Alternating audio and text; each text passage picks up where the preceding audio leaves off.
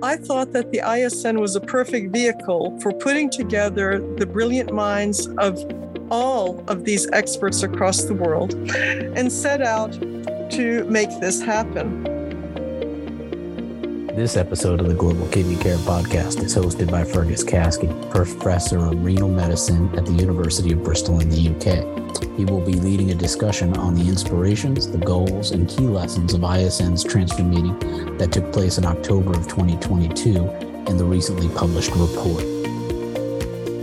Good. So, welcome everybody. I am Fergus Caskey. I'm Professor of Renal Medicine at the University of Bristol in the UK and Chair of the Research Working Group at ISN and Treasurer of ISN. And it's my great pleasure to welcome two speakers who'll be very well known to you. First of all, Professor Agnes Fogo. Professor Fogo is a renal pathologist and professor at the Vanderbilt University Medical Center in Nashville, Tennessee. And she was, of course, president of ISN until very recently and is currently past president of ISN. And alongside Agnes, we have Professor Masaomi Nangaku, who is Professor of Medicine and Dean of the University of Tokyo, and of course, President of ISN at the moment. Welcome, Agnes and Masaomi. And so we're here to talk today about the Transform meeting, which took place last year, and the report was published very recently. And it would be great to hear your accounts of how the Transform idea developed and then some of the key lessons from Transform. So maybe, Agnes, if I can start with you first of all. I wonder what you think was the inspiration and then what led to the goals for the Transform meeting. Thank you very much, Fergus. I'm really thrilled that we can share some of the progress and thoughts leading to Transform, which stands for Translational Nephrology Science for New Medications, a very clever acronym that one of our key working members came up with, Alessia Fornoni. When I was elected as president-elect of the ISN, I wanted to leverage the tremendous international community of our scientists, our translational scientists, people in regulatory aspects in different countries, those who work in pharma, and of course our patients, to see how we could make better kidney health for all people. Since I, in addition to my diagnostic work in kidney pathology, also work with translational animal work and am frustrated and elated when we find things that make a difference possibly for patients, I thought that it was frustrating to see how many times the animal models that were absolutely perfect for treating and curing very early disease in very young rats and mice didn't make a miraculous difference in patients. In talking with many of my colleagues and inspired by different studies that had worked or not worked, I thought that the ISN was a perfect vehicle for putting together the brilliant minds of all of these experts across the world and set out to make this happen. The mechanism for making this happen was to go through the ISN research working group that was very ably co-chaired by you, Fergus, now as chair of the research working group and chaired by Masaomi Nangaku, and partner together to find out how do we set up a meeting that can achieve the goals of giving the very best expert advice for all scientists, pharma, regulatory people, to be able to have the best chance that preclinical work can result in development of better drugs to treat kidney disease. We had extensive pre-meeting work with expert questions being developed by our working group. Importantly, our working group included those who work with translational animal studies. It also, when we had our actual meeting, included people from pharma, people from regulatory agencies, and a very important component, patients. Unlike some other groups that I've been a part of and meetings that I've been a part of, these patients were uniquely selected because they also were scientists. So they had a dual perspective on the importance of the questions that we were seeking to answer.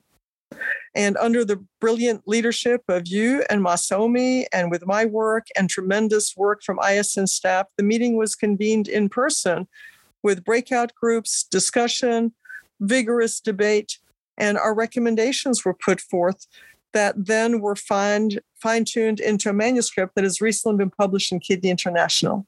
So it took a couple of years to make this happen, but that was because of the tremendous groundwork.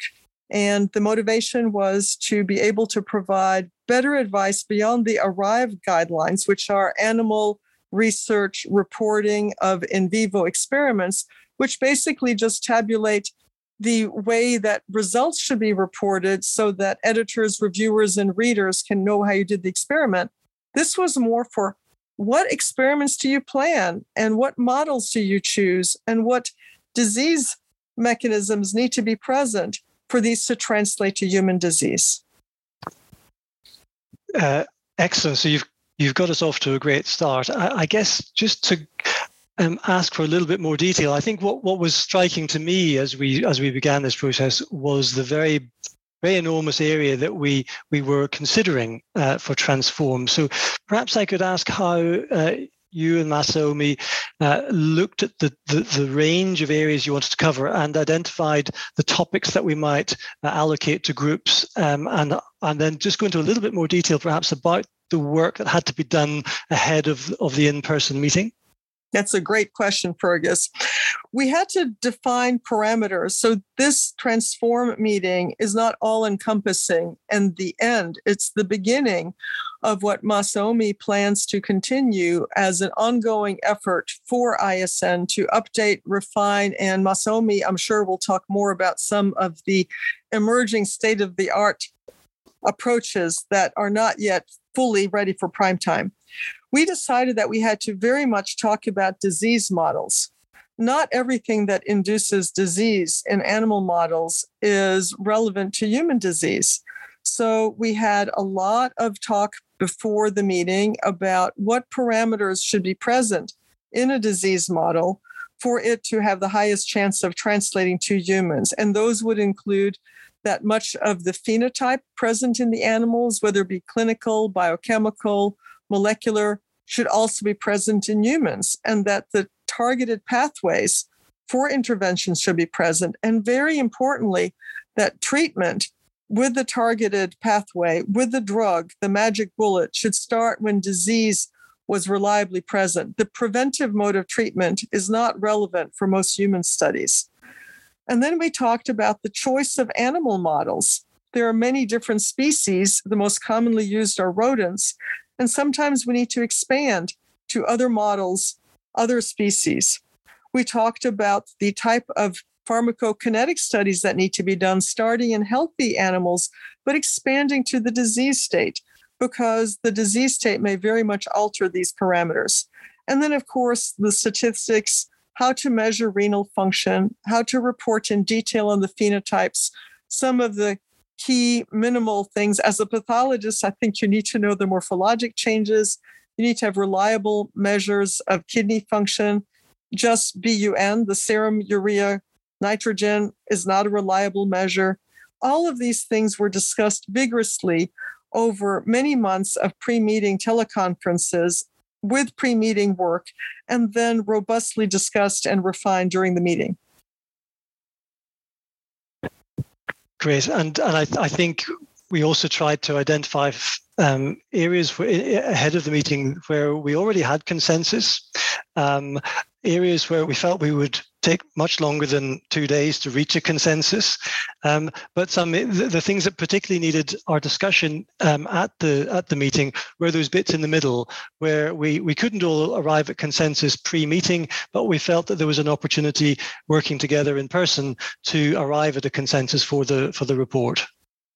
Yes, that's a very important point. Some of those key elements relate to controls. The type of controls could be ideally litter mates. There could be vehicle. There could be positive treatment controls. There could be others. Richard Kitching is one of our leaders and examples, came up with you could have 8 to 10 control groups, but then it becomes unwieldy and unfeasible. So we talked about optimal controls depending upon model and circumstances. We talked about the sex of the animal. Some regulatory agencies mandate that experiments be done in male and female species, but the experiments, depending upon the nature of the model, may not always have to be replicated in both, although it ideally could be to see if there are species differences. So we weren't able to come with a firm recommendation that this absolutely should be done, but that it ideally could be done. And then the age of the animals was another really important element. Mostly we use younger animals in experiments, and most of our patients are middle-aged or older. So ideally, again, a word we use many times in our recommendation, we should test at different ages, but this may not be all possible for a single group. So we also talked about the collaboration between groups, or the important concept published by Hans-Joachim Anders of preclinical randomized trials, where the same strictly set up protocols for an experimental model could be done at different sites to ensure that local housing, environmental, and unmeasurable differences that could influence results were not robustly causing us to lead to a wrong conclusion. So those are some of the key elements where we could not say completely, absolutely, this is the absolute truth.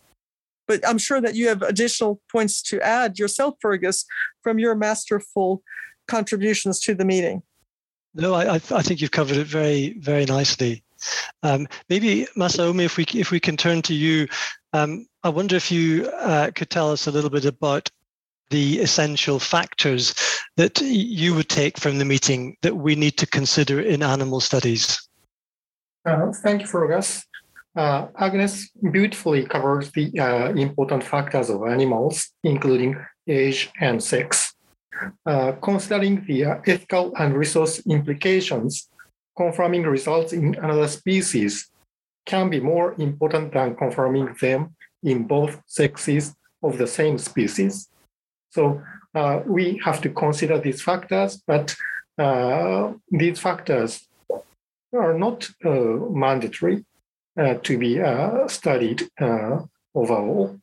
We also have to take consideration of factors of models into consideration. For example, if you want to use septic acute kidney injury model, there are two different types of models: cecal ligation and puncture and LPS administration.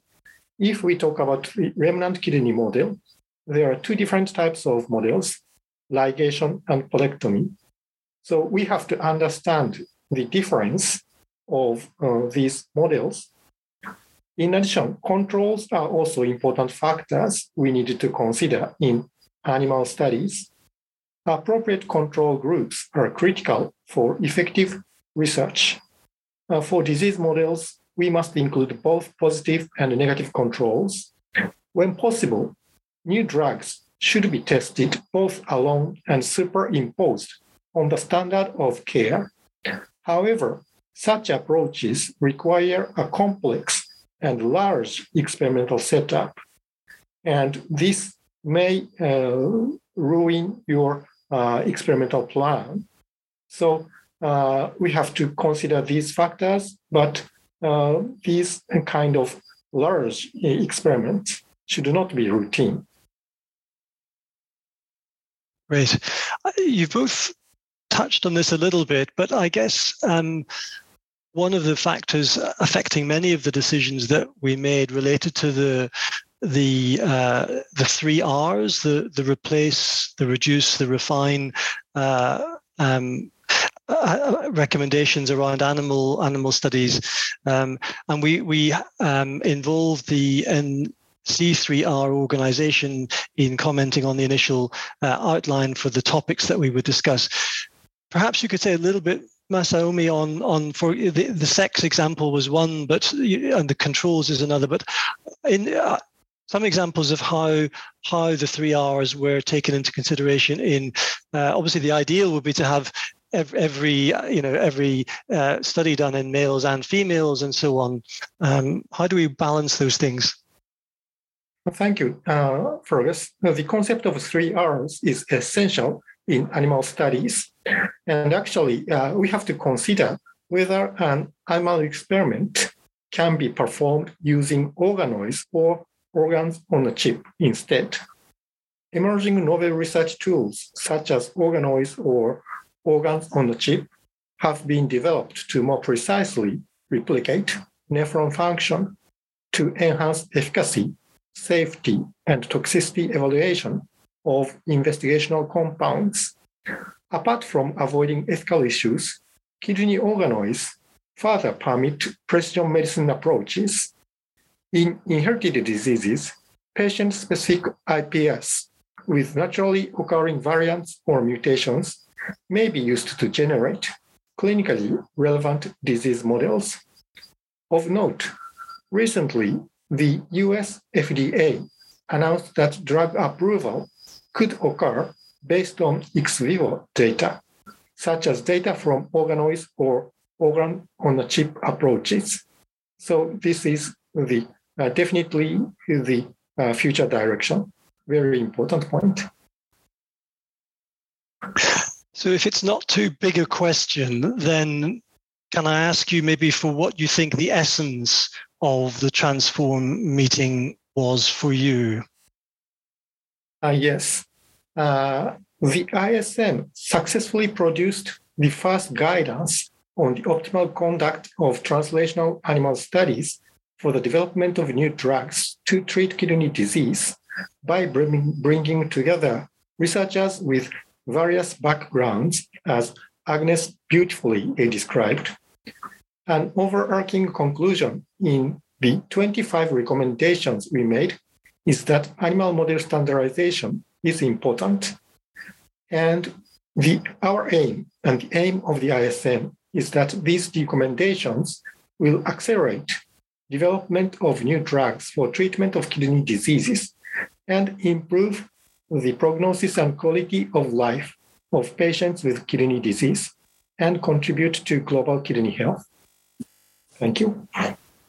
Great. And Agnes, maybe a final thought from yourself about, or maybe both of you, just about the next steps for this sort of work. It was a new direction for ISN to go into animal studies, and there was work to include colleagues from around the world, including low and middle income countries. How might the ISN take forward the Transform initiative? I think the first most important step was to have the meeting successfully conducted and a report dealt with in record time and published in a highly prominent journal, Kidney International. But now, with efforts like this podcast, a webinar that we had, we need to be transformative in sharing the information from the meeting and then be open to feedback and to real life experiences in trying to follow this and follow up with additional meetings, hopefully that will take place in the future. I think the first step is to make sure that the information is transmitted and shared broadly and listen carefully and attentively to any feedback, whether positive or constructive, on how we can continue to transform our Transform principles to make better chances for kidney drugs to be developed. Yes, would you like to add? Mm-hmm. Thank you. I fully agree. And the advance in science is so rapid. When we held the Transform meeting in Brussels last October, we did not expect that the FDA would announce that the drug approval could occur using on the data of organ on a chip. So probably we have to revise the guideline maybe after a couple of years. So we have to catch up the advance in science. keep up with science. Oh, sorry. Yeah, exactly. No, exactly. We have to keep up with advancements in science. Absolutely. So, Professor Nangaku, Professor Fogu, thank you so much for joining me today and giving us all an insight into how Transform was conceived and then developed, and how it led to the main conclusions that you've nicely summarized today. Thank you very much indeed. Thank you for having me. It was a pleasure. Thank you very much.